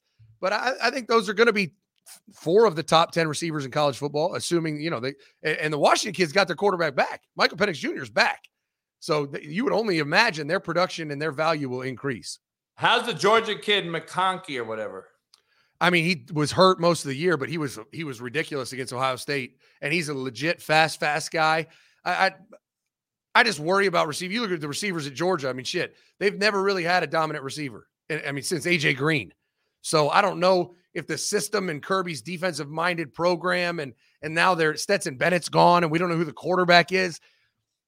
I think Ladd McConkey is a stud, but I don't know if he's that guy, So is there any FCS guys, or not FCS, FBS guys, but mid-major because I'm hearing about this kid from Western Kentucky. A buddy of mine coaches there and says he's big time. Are these schools more likely to get these guys now because of the portal, the NILs, and all that? Yeah, I mean, I'm shocked that. Huh? I'm shocked that kid is playing for Western Kentucky. I mean, you talking about the Corley kid or whatever? Yeah, Malachi Corey. Yeah. Where's he from? I don't know. That's a good question. So he's legit. I mean, he's legit for that level. I mean, yeah, he averaged 13 yards a catch. He led all returning receivers in yards, and he had 11 touchdowns last year. I think that was third of returning receivers of Marvin Harrison Jr. and I think another small college receiver. So I mean, he's had a ton of production there. It's just I just don't know. I mean, Western Kentucky is still. Let me ask you, like, so this kid goes to Western Kentucky. Is it out of the simple fact that either A, too many transfers are happening now where it's diluting the process? Now these guys are not only not going to, all right, screw it. I'm going to just go play somewhere and try to get to the league over, let me chase the NIL bag and go to Georgia and not really be the guy, but be the other guy. Let me go to Western Kentucky. Are we seeing more of that? Well, I think you see more of that. And also, it kind of, there's you can find a diamond in the rough. I mean, this kid obviously was under recruited for his value. What's surprising to me is you look at what Jordan Addison did. I mean, he was playing at Pitt. We're not talking about Western Kentucky. He's in the ACC, but he still said, you know what? I need to go play bigger football. One, because I want a chance at a natty, and two, I need that film. I need to go against big time corners to go to the NFL and remove all doubt, right? And this kid's going to play at Western Kentucky. There's going to be a bunch of doubt. Like, yeah, he was a really good player, but who was he going against? I was shocked when that kid didn't jump in the portal and try to go to, and you name a big time college. I was surprised that he didn't. The kid, the Corley kid's from Washington State. And there's some kids that Washington State is a very, very under-recruited, one of the top tight ends in America. I brought to Indy, and he ended up going back to Washington. He plays at Washington now. Quentin Moore. He was a big-time recruit. Washington has a lot of talent up there that don't get, because you got rainy weather, it's all the suicide talk everywhere, every day in Seattle and that area. Bellevue is an under-recruited little town. We've seen some great NFL players come out of, but as you leave here, tell somebody the most under-recruited state in the union that has talent. My favorite was, and it's since I first walked in there, it's become kind of a smaller hotbed, but I love St. Louis. There's some ballers in St. Louis. And when I first went in there back in the Ezekiel Elliott days, no one really recruited there but like Mizzou. And all the kids went to Mizzou. State, right? Yeah. And so I pulled probably, I think 3 kids out of St. Louis in my time at Ohio State. And one of them had like 4 knee injuries, but he was going to be a great player. The other 2 were great players. So I think I love St. Louis. But I don't know. I don't know outside of that because I was always in the hotbeds. Urban always sent me to fucking Virginia Beach, South Florida, the DMV. I'm like, motherfucker, everybody's here. I'm seeing all like Bama's best recruiter, Miami's best recruiter. It's like, I wanted to go to a place like St. Louis or I love St. Louis. I think Chicago is a place that for whatever reason just doesn't have great football players, but they have talent and most of it's grade oriented, the school systems, but Chicago has fucking freak athletes. Look at the basketball. I know, man. I was going to say Chicago. It's under-recruited in football, but you don't see the football guys coming out of Chicago because it's so basketball-driven. I love recruiting Chicago. I used to go get big linemen out of Chicago that like Lincoln High School. A lot of guys didn't recruit Chicago because they just don't have the New York's another one for football. Yeah, it is. Like, New York, I don't really go there. I mean, a lot of people don't go there, so I'd go fucking to New York and find a 6'7" basketball kid that turned a tackle and was a freak. And that was my favorite. You meet some fucking kid is recruited. I love meeting a 6'5", 300-pound kid like, I think I'm going to play basketball. I'm like, bitch, in college basketball, the 6'5" players move like 5'9" kids. Like, your big ass needs to play tackle. And there's a million. And there's not a lot of those guys playing this. Antonio Gates found out. He became a Hall of Famer because he switched. Yep. Hey, you on the show? You back, huh? You on the show today? Back on the show, Chris? Man. I'm excited. You back on it, huh? What's the topic? Fuck, I don't know. I've been gone for 11 days. Hell yeah. Everything. Are you? Did you hit any spring ball practices? No, man. I was with my kids at the beach. I planned on it. I talked to Miami. I talked to South Florida. I was going to. I was invited to. And then every day was something else. They want to go to the pool. They want to go to the beach. My kids haven't been on vacation since I got fired. So this was the first time they got to go to like anywhere, like a beach or a palm tree. So they were like, there was no shot. I had no fucking chance. Hey, so the main Minister Sports logo behind you, dog. We gonna get the beard taken off or what? I need to get a new. I got a mural. She's starting my mural tomorrow. So this whole background's gonna change. But I'm not on it because I'm not like. Maybe I should have put myself on it. I don't know, but it would have been a beardless version of myself if I was on it. No doubt. Man, I appreciate you, man. I'll let you know what's happening with that other thing, too. And I'll hit you up, and then we'll talk again. Sounds good, bro. I appreciate it. All right. Later. Zach Smith, everybody. Appreciate him, as always, coming on the show on this Menace Monday. No honor amongst thieves. A lot of talk. Hit that pound the like button. Subscribe. Become a member if you're not one. Make sure you pound the like button, please. Let's get 500 likes. We almost got 600 people in here right now. The people love my barbecue Saturday. We had I made some of the best pulled pork I had. I put it into some baked beans, my famous barbecue brown sugar baked beans that I make. I'm gonna start doing those recipes and stuff on Patreon. If you're not a member, become one. Sean Salisbury and I will get back to Last Chance Q today. We'll be back on Patreon, plus an extra hour for this show will be on Patreon as well for all the members. And plus, all my videos will be unlocked. We'll figure that out today. All the coaching videos that are on there that are locked, they'll be unlocked for all you members. So if you're not a member of the Patreon, come on over. The best $19.99 you can spend. We were going to start having some exclusive, freakish content on there in a good way. So make sure you're a member. If you're not a Discord member, Slap Nation is full effect. Make sure you're a Slap Nation Discord member. Come on over and chop it up with us. Matt McChesney just texted me. I'm going to take a 3-minute break, and he got into a car accident. He is okay. He is okay, but he got into a car accident, and he is on the way now to a rental car. So he was on his way to his office to get on the show, and this happened. So I'm gonna take a 3-minute break. I'll be right back. I'm gonna talk to Matt, and I'll see you guys in about 3 minutes. Pound the like button. I'll be right back. Let me ask you this. This is a totally different subject because I'm sitting there watching this NASCAR, and I've had this conversation with multiple people. NASCAR drivers, athletes or no? Yes, this is why. Now, I define an athlete by a cat that looks decent shooting a jumper, that has a natural golf swing, that can bowl a strike, that can throw a football, that can get on the bench and hit 225. Like, I look at a guy and define him as that. Like, I can do all those things. I know you. All that. Pat McAfee, you could tell Pat McAfee when he was a kicker in the NFL, but you could tell he could do all those things I just mentioned. Agreed. And people don't know. Some guys get out and be a stiff, horrible-looking golf club. Like these are they're good as an O lineman, but then are nothing else, right? Or whatever you want to. Anyone like that.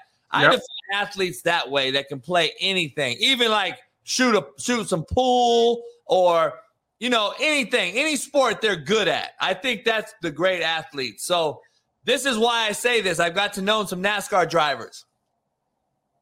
From what they have told me and what I've heard, is they are they do not recover in between races because of how bad their body gets beat up from race to race. They never recover fully. Kind of like football. We don't get the soreness out for 3-4 days. Right. They don't ever get it out between races. Right. Like they get banged up. It is a collision sport. So football and NASCAR were the only two, by definition, collision sports in the world. Hockey, basketball, and baseball considered contact. Right. So football no longer is collision, in my opinion. What's your take on it? I'm with you on that. So my take is, if you're going to call race car drivers athletes, tell me the athletic movement they're performing while doing their sport. Gas clutch brake shift. That's not an athletic movement. I mean, look, let's be honest. You got 16-year-old kids on the street right now doing it. I mean, highly skilled, great hand-eye coordination, balls, fearlessness, toughness, have to be in some sort of physical shape to go through the entire NASCAR season, right? And circuit, all of that. What's the athletic movement of turning left? Again, if they're athletes, fighter pilots are the greatest athletes who ever lived, because they're going, whatever they're going, one little mistake, one little turn of that yoke, and you're dead. Hey, it's a good conversation, dog. So listen, I respect what they do, even more so by watching it and live, and IndyCar even more so, man, because they got to make one more move on a pebble on that thing. They going flying, right? Athletes, though, come on, bro. We know what athletes are. You know what athletes are. Then, is a baseball pitcher an athlete? Absolutely. That's an athletic movement. No question. Hockey, baseball. I don't know, dog. We got some fat, sloppy motherfuckers out there that can't even get off the mound. No doubt. Jerome Bettis did not have the greatest body in the world, but he can tote that rock, right? Leon Lett probably might have been the greatest athlete I've ever seen in my life. You need to see Warren Sapp then. Warren Sapp, Leon Lett. When my boy was on that Cowboy team and told me that Leon Lett used to beat Dion in the first 10 yards out of a gate on a 40, I was like, what? They're like, dog, I'm telling you, Leon Lett's a fucking freak. Wow. You played against him, I'm sure, right? Absolutely. He was towards the end of his career, but yeah. I mean, what he did on those teams, I mean, I could see it. We've seen some freaks of nature, obviously, but are NASCAR drivers athletes? That's a hell of a question. I don't know what you guys thought. Matt's okay. He's pissed off. He got his car hit, but he's okay. He'll be fine. So it is what it is.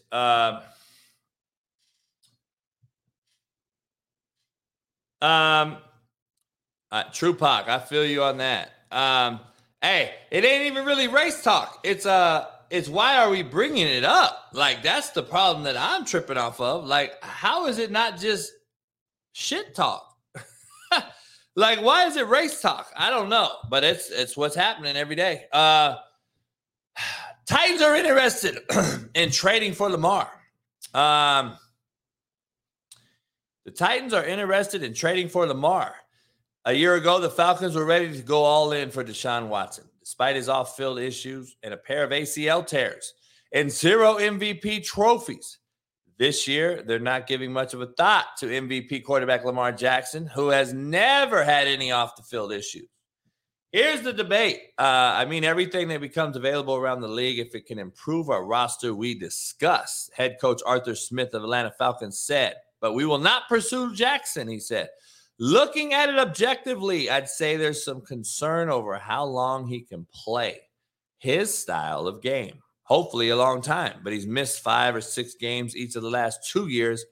Each game counts a lot in our business, owner Arthur Blank says of Lamar Jackson. So I've talked about this before. The Titans are now interested in apparently trading up. Apparently are interested in trading up for a number 3 pick in the draft.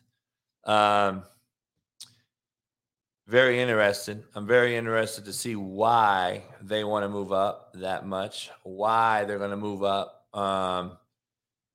to that, but we'll see. Deshaun Watson is in the news again. Apparently the Browns and him, the $230 million guarantee from the contract that they signed, the NFL's funding rule requires the Browns to place $160 million of that money into escrow by the 31st, which was 4 days ago. It is still unknown if Cleveland placed $160 million into escrow.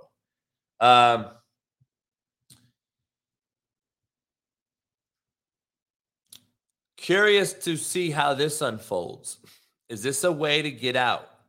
Is this a way to get out?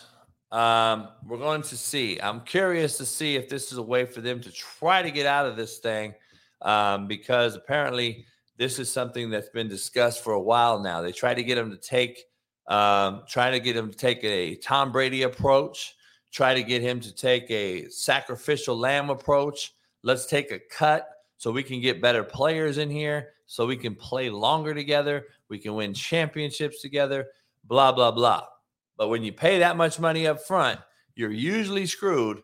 And Kansas City Chiefs probably structured the $500 million contract with Mahomes as good as you could have done it. Allows them to still get players front-loaded in the first 3 or 4 years of that $500 million contract. And the Chiefs are benefiting from it, just winning another Super Bowl. So the Chiefs have done it about as good as you can. The Rams may have done it about as poorly as you can. And they sacrifice all things to get one ring. And I think the Rams have been set back 3 or 4 or 5 years possibly by just getting that one ring. So it's going to be curious. It's going to be curious to see how this thing unfolds, not only with Lamar, Aaron Rodgers, but there's still other quarterbacks out there who I think have a lot of experience in the league who can benefit, or a team can use their services, like Ryan Tannehill. Why is he still out there? Is he just going to be a Tennessee Titan? Is he going to be the guy there? Are they going to move up in the draft? Are they going to get into the QB sweepstakes in the draft that everyone's so excited and animate about?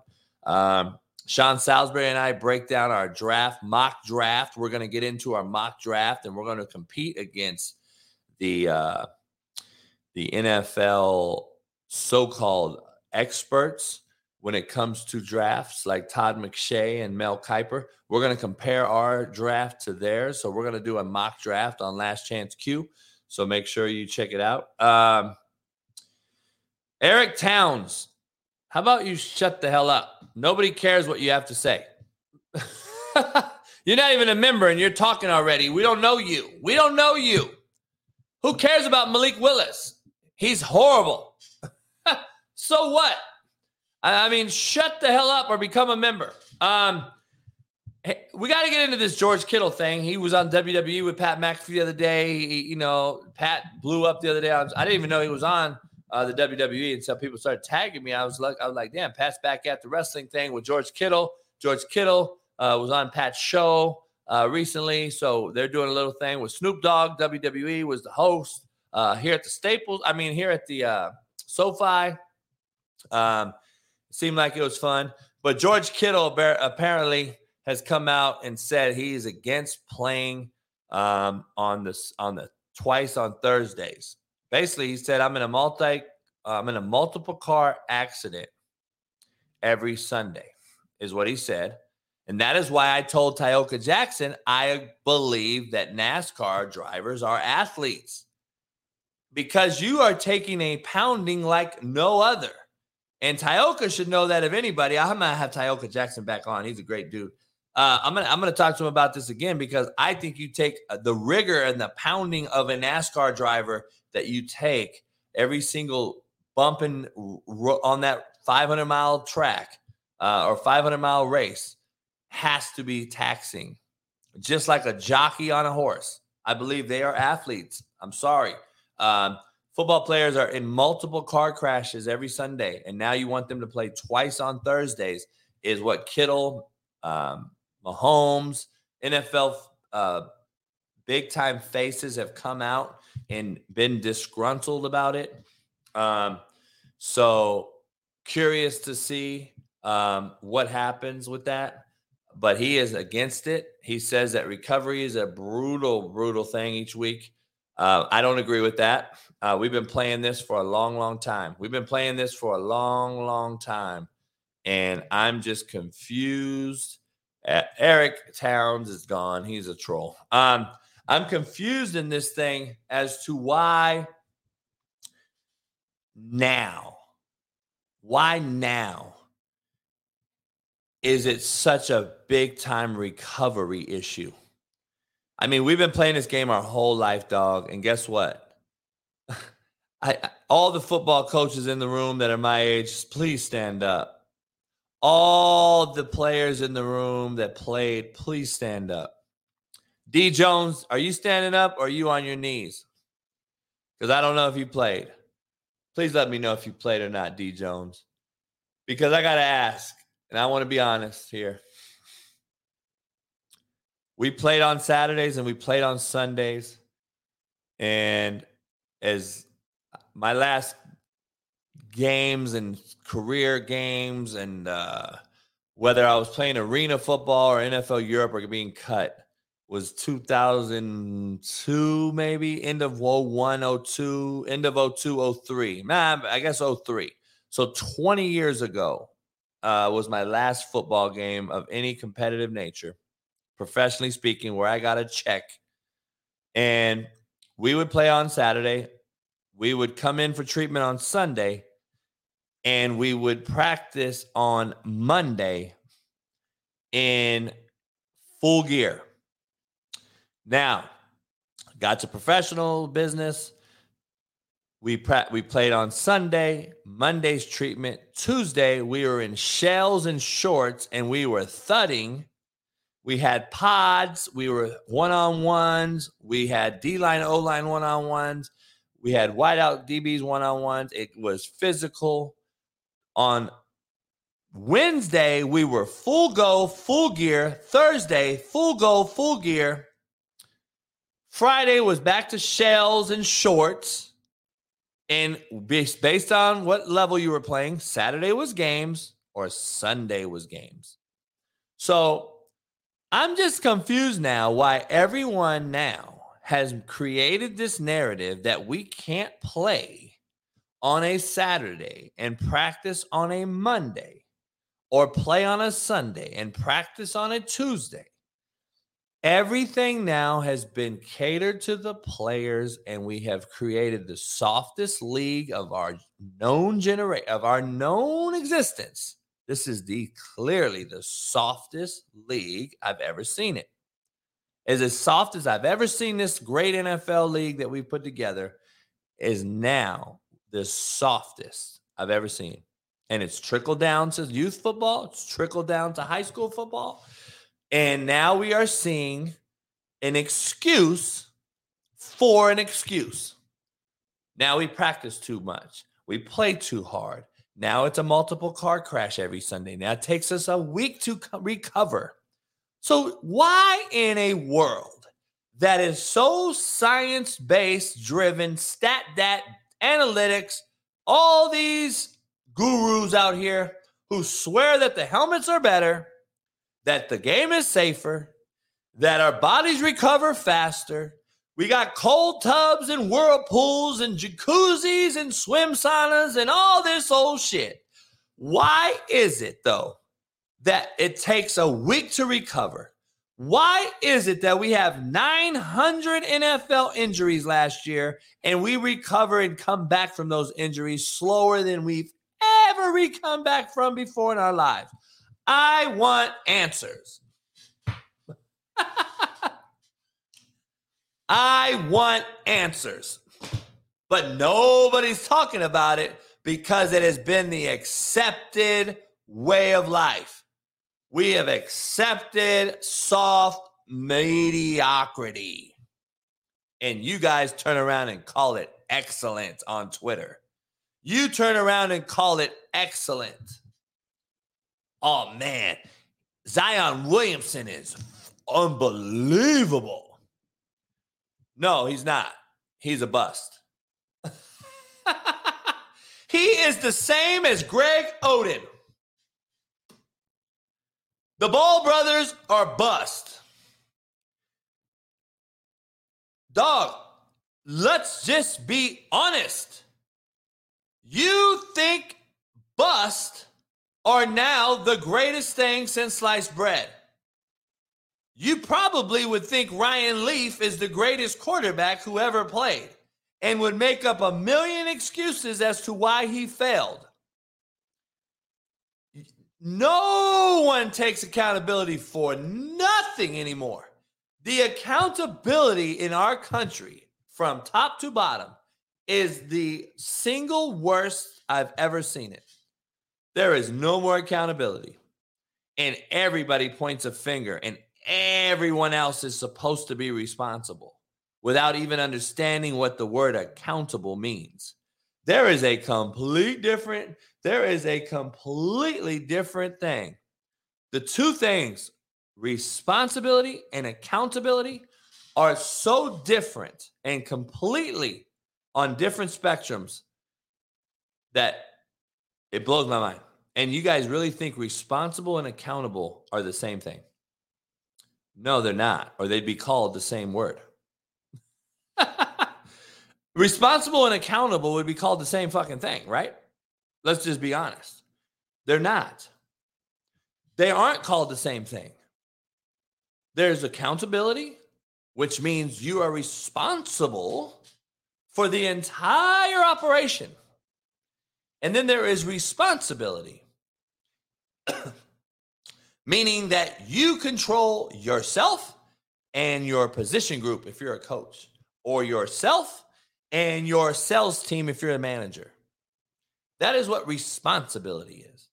You are responsible for the people that you're directly associated with, and your performance base is responsible for that action that happens underneath it.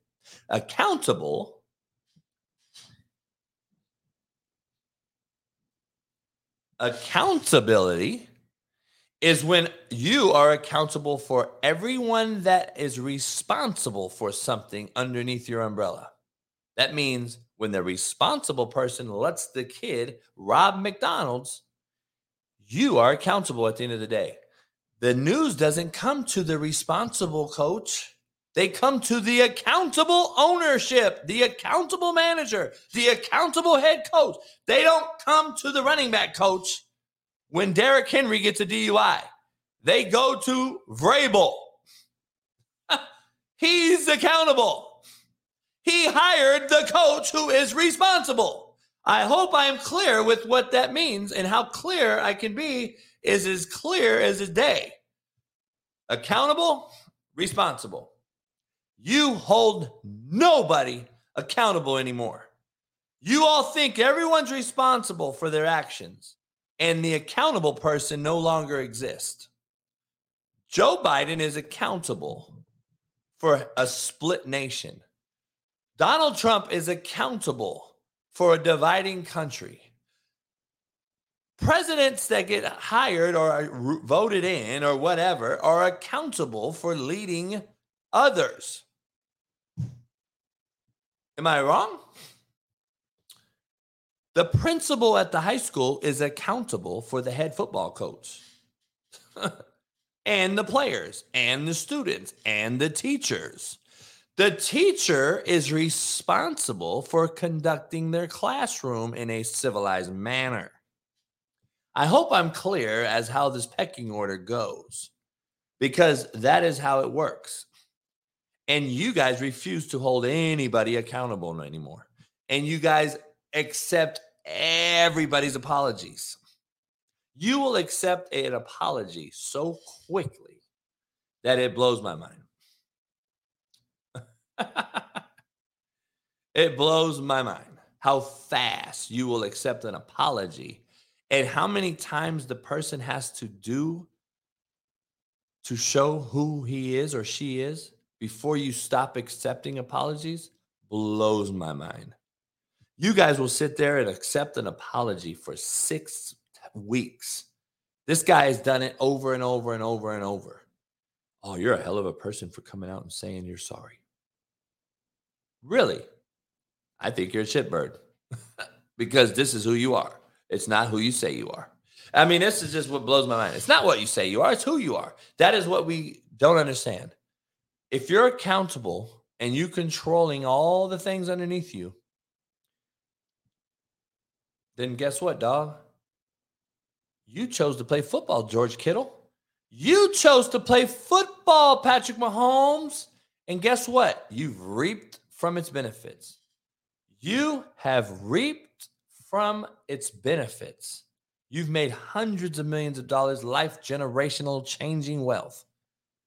And yet now we have to bitch and moan about the very sport that you chose to play.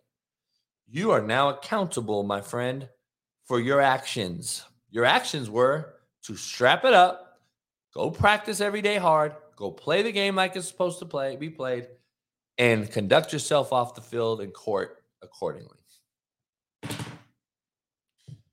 Henry Ruggs kills a person and a dog. You guys don't think he's accountable. You just think he's responsible for getting behind the wheel. No, he's actually accountable for his actions. And you refuse to hold him such. You refuse to hold Jalen Carter accountable. You have every excuse in the book as to why he failed. Guess what, dog? When you have hair on your nuts, you kind of know the difference between right and wrong. I'm sorry. You know the difference between right and wrong. I'm very, very sorry for all you out there that don't understand that.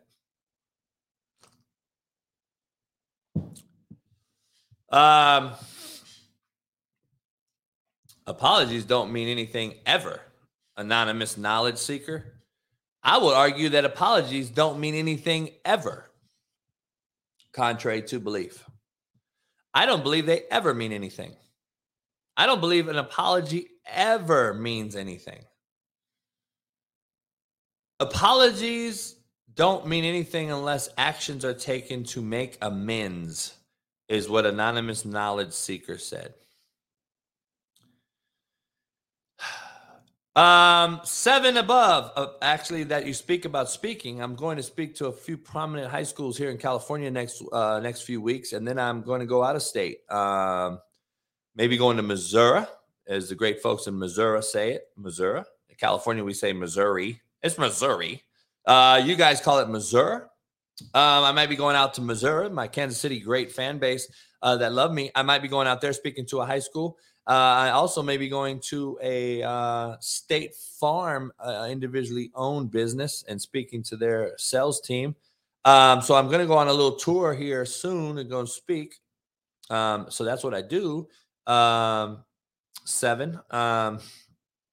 Houston, not yet. I'm not going back to Houston yet. But if you book me, I'll come to Houston, of course. And I do 2-day full all-inclusive coaching staffs, sales teams, Fortune 500 companies, the big 3 with Ice Cube. I spoke to them 3 different times. Thompson's RV. I spoke to BP Oil. I spoke to some Fortune 500 companies, WNBA LA Sparks. They're under Derek Fisher years ago.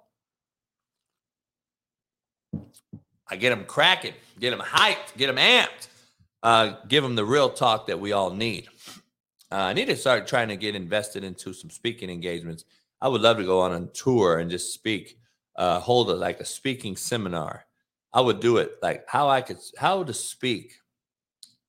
That's what I should do, man. I should start a speaking seminar to how to speak to people and break them down only to build them up. I don't know. I'm going to think of something. How can we toughen your skin? I will call you every F-bomb in the book until you can handle it and create a tough skin scenario.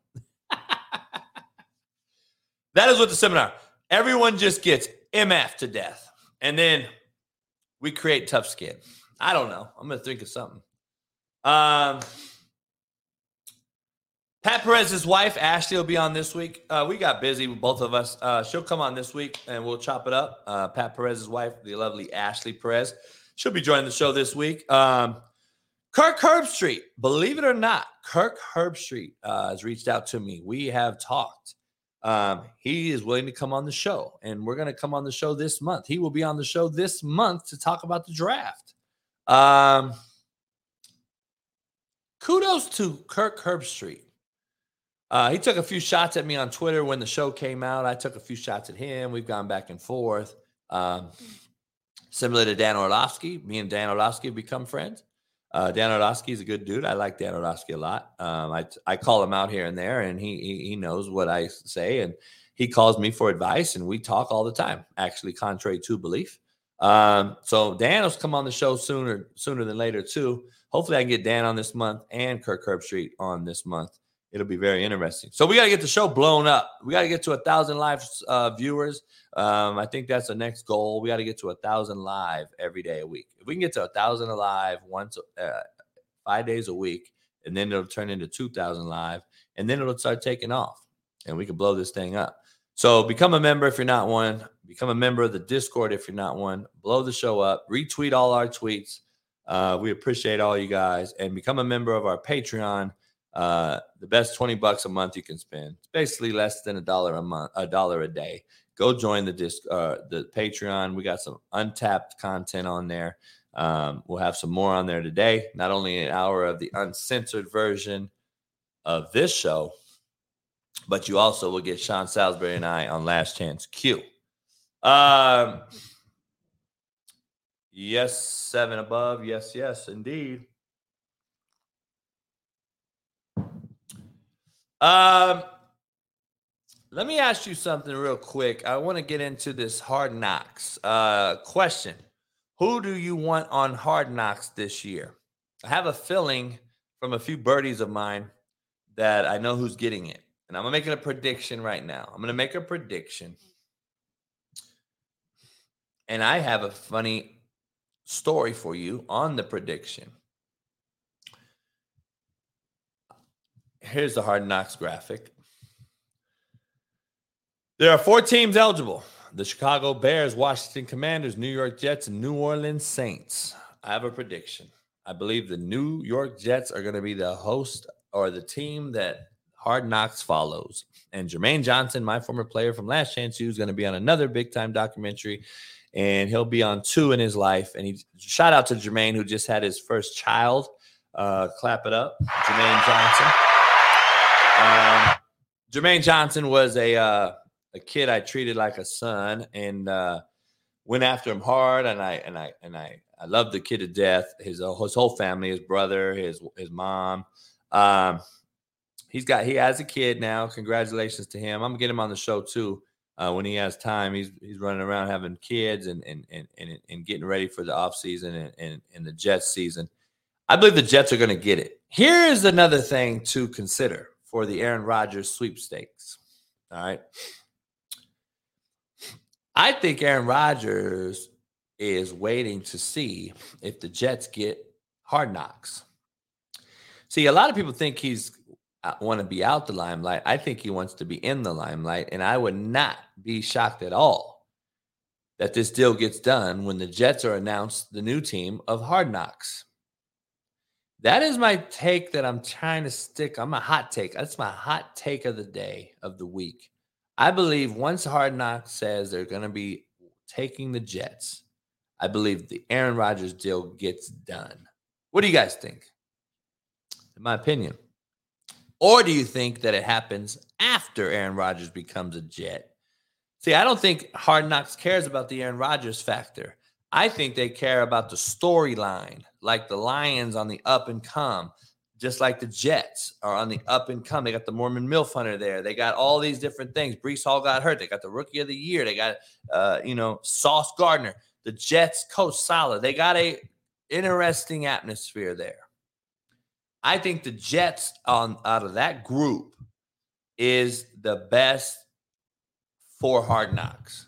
Now, if Lamar went to Washington with Bieniemy, I think it would be must-watch TV. It would be similar to Last Chance U, because you would hear Eric Bieniemy sounding like Coach JB. And I would love to see it, because I want to see the slander and the hate and how Eric Bieniemy MFs his players and his assistants, and everyone's going to be like, oh my God, I've never seen a coach do this. Oh, guess what? It's called coaching. And yeah, it happens every day. And Eric Bieniemy is as hard as anybody on his players and coaches. Just trust me on that one. But guess what? I'm the asshole.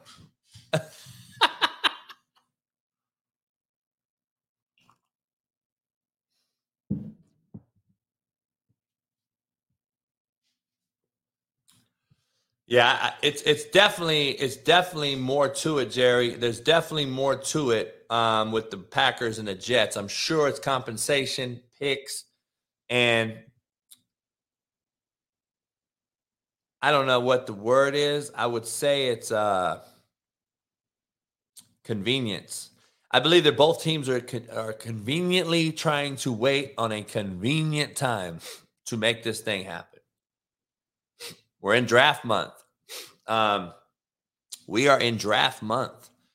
And although the Jets are an AFC team, the Packers are obligated. They're not obligated at all to appease the New York Jets fan base and or appease Aaron Rodgers and or appease anyone out there in the media that wants to see the deal get done. Nobody cares if you're a Packer GM, owner, or upper management.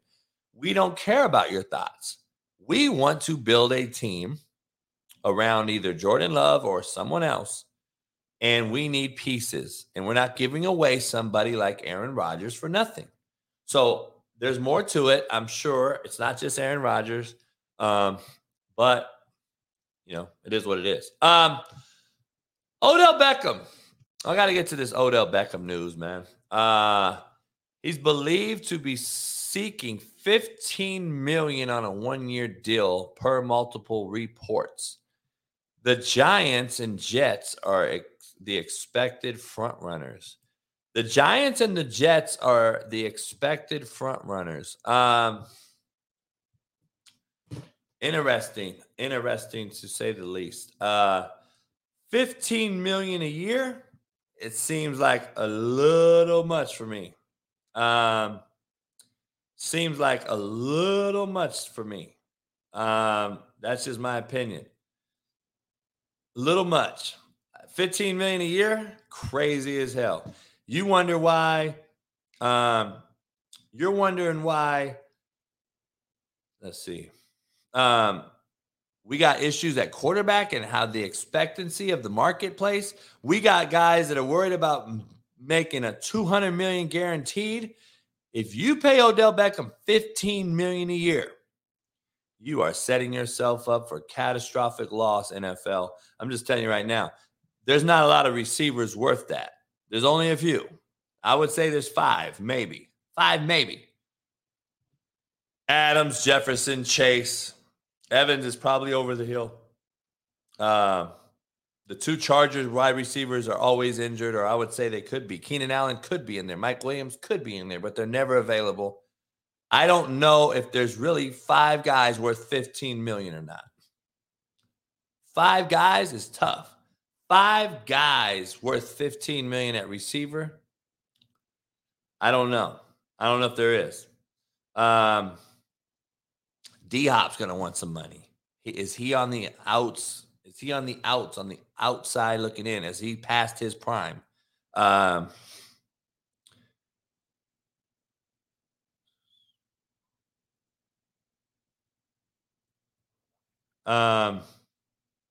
Is he past his prime? I don't know. But Odell Beckham's definitely past his prime.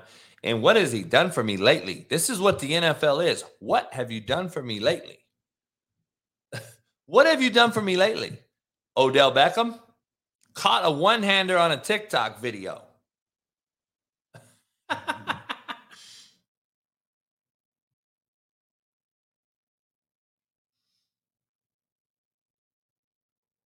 don't get it. I really don't understand.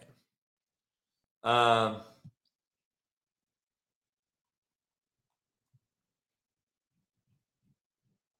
really don't. Odell is garbage. He's past his prime. He's a weirdo who wants attention on social media. He is not the guy who's going to go out here and catch the football on third down over the middle to win you the game. Freddie Mitchell style. He ain't going over and high pointing the ball with a safety bearing down on him, even though we're in the softest league ever, and make you the catch. He's going to drop the big time ball that's thrown over the middle. He's only going to catch some sexy one-handed ball wide open. And you guys want to pay him $15 million. Well, this is the thing. I would call and say, listen, Odell, we're not the league for you. You can go join Josh Gordon in the XFL, make you $200,000. wear whatever you want to wear and rainbow hair and all that old stuff and have a great time. But you're not going to make $15 million in this league. We'll give you maybe $4 million a year and on a 1-year deal, and you perform and help us win, and then we'll talk year 2. That is what it is. It is what it is. That's a lot of money still. Take the money or leave it. Like, we're not giving you $15 million. You haven't played in 2.5 years. I mean, like, you haven't played in 2.5 years, dog. Like, come on. And the Jets keep hiring. You know, they got Lazard. You know, you got Wilson. You got Hardman now, I think. I mean, you got guys over there at the Jets now waiting for Aaron Rodgers to get there. So we have all these wideouts, Jets. Where's Aaron Rodgers? I don't know that Odell Beckham deserves more than $4 million. I'm just going to be honest. I mean, $4 million, mid-level exception, middle of the road, guy that has to prove himself again. This is a what have you done for me business. I don't understand why people don't understand this. What have you done for me lately? The last thing in our minds, you go down in the Super Bowl, and you haven't played since. And all this stuff has transpired since. What has happened since? The Rams have roster's been horrible. You tried to possibly trade Stafford to the Jets. You have a horrible locker room with Cam Akers and the head coach. Your head coach wants to resign or to retire every year. He's only 36 years old. You have a Aaron Donald who didn't play, Cooper Kupp who didn't play, and you have a horrible offensive line. You have a horrible Jalen Ramsey who wants out. He's a cancer. He leaves and he's gone. What have you done for me lately? All this has happened to the Rams organization, and the last thing we think about is Odell Beckham getting hurt in the Super Bowl, and you haven't played since. And you want $15 million.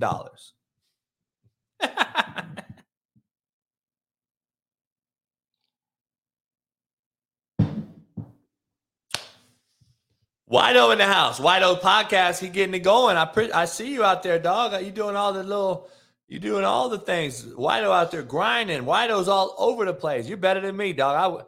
I cannot go out in public and do a show. If I was on a show, I would do it, but me going out there, man, love to see you guys do it. Kudos to you. Man, I couldn't do it. I could not do it. I want to be sipping yak and smoking sticks in the friendly confines of the Slap Dick Cigar Lounge. I just cannot go out and do it. No, sirree. Not me. So kudos to all you content creators. I think they call you content creators. Content creators. Oh, what do they say? What do you youngsters say? Cringe? I cringe when I say content creator. I cringe when I hear the word, what's the other word? Influencer. Oh my God. Influencer. Oh, please, influencer. Oh my goodness. The Lakers, Wido, looking good. Is it smoke and mirrors, or are the Lakers a real contender? I don't know. I can't wait to ask Steve Kim that tomorrow, but we're going to find out. I can't wait to see that one. I think the Lakers have been balling with my boy D-Lo. D-Lo, I'm going to get on the show, by the way. He's a fan. I'm a fan of his. He's a fan of mine. We've talked quite a bit. D'Angelo Williams used to be in the Lakers, went to Minnesota, is now back at the Lakers. We were talking quite a bit. I'm going to get him on the show. He's balling out. I think they're young, athletic wing guys are helping the Lakers defend the perimeter. I think the Lakers have a real serious shot at beating somebody like Denver, like Memphis. I think Denver and Memphis are as overrated as any 1 and 2 seed NBA team in recent history. And that's my take, and I'm sticking to it. That's my take, and I'm sticking to it. D'Angelo Russell, yes, you know what I mean. You know I'm horrible with names. D'Angelo Russell, dog. That is my take, and I'm sticking to it. The Memphis Grizzlies and Denver Nuggets are two of the most overrated 1 and 2 seeds that I've seen in recent history. Period. And I can't wait to see them fall. I can't wait to see them fail. Can't wait to see it.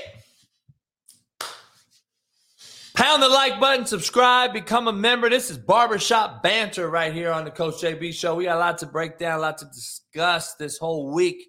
Steve Kim joins me tomorrow. Jeff Nadeau joins me tomorrow to talk about tonight's college national championship between the UConn Huskies and the Southern California's very own San Diego State Aztecs, the home of Marshall Faulk and Kawhi Leonard. Clap it up. A home-based team, San Diego State, a bunch of San Diego, Riverside, San Bernardino, and LA kids take on the country and a great UConn team tonight in Houston. You can get that on betonline.ag, the proud sponsor of the Coach JB Show. Use the promo code BELIEVE, BLEAV, and get you 50% off plus welcome bonus. Head on over to BetOnline. You got all games played right now. Hockey, basketball, baseball, full swing. We got the XFL and USFL is coming down the pipe. You got UFC and all these things out there right now. Go check it out, betonline.ag, and make sure you pound the like button. Become a member of our Patreon. Sean Salisbury and I will be back on Last Chance Q later on today. And I'll be on Jason Whitlock's show. Tune in for that later on this afternoon. And I'll do a real and raw and uncut version of the Coach JB Show, uncensored, right here on Patreon this morning. Come on over and become a member of the Discord. And if you're not a member of this show, it's the best $1.99 you can spend. Become a member. We got to get back up to 500 members.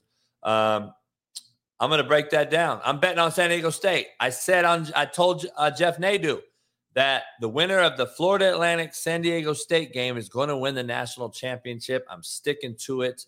I think those two games, Miami looked outclassed. I know Steve Kim's going to be mad tomorrow. We can't wait to talk to him about that. But pound the like button and subscribe, man. I appreciate you guys all, as always. Much love. And Wido, that buzzer beater was pure stroke. He hit that like he's hit it 1,000 times, man. DZ. San Diego State, I got to root for the West Coast. West Coast is the best coast. You already know what it is. I appreciate everybody, man. I will see you on Patreon in about 30 minutes, or I'll see you guys tomorrow morning for Talk That Talk Tuesday to talk about the national championship game. Plus, Steve Kim, Jeff Nadeau join me, and Matt McChesney may be joining us as well if he gets his car out to shop. I appreciate you guys. See you guys later on. Peace.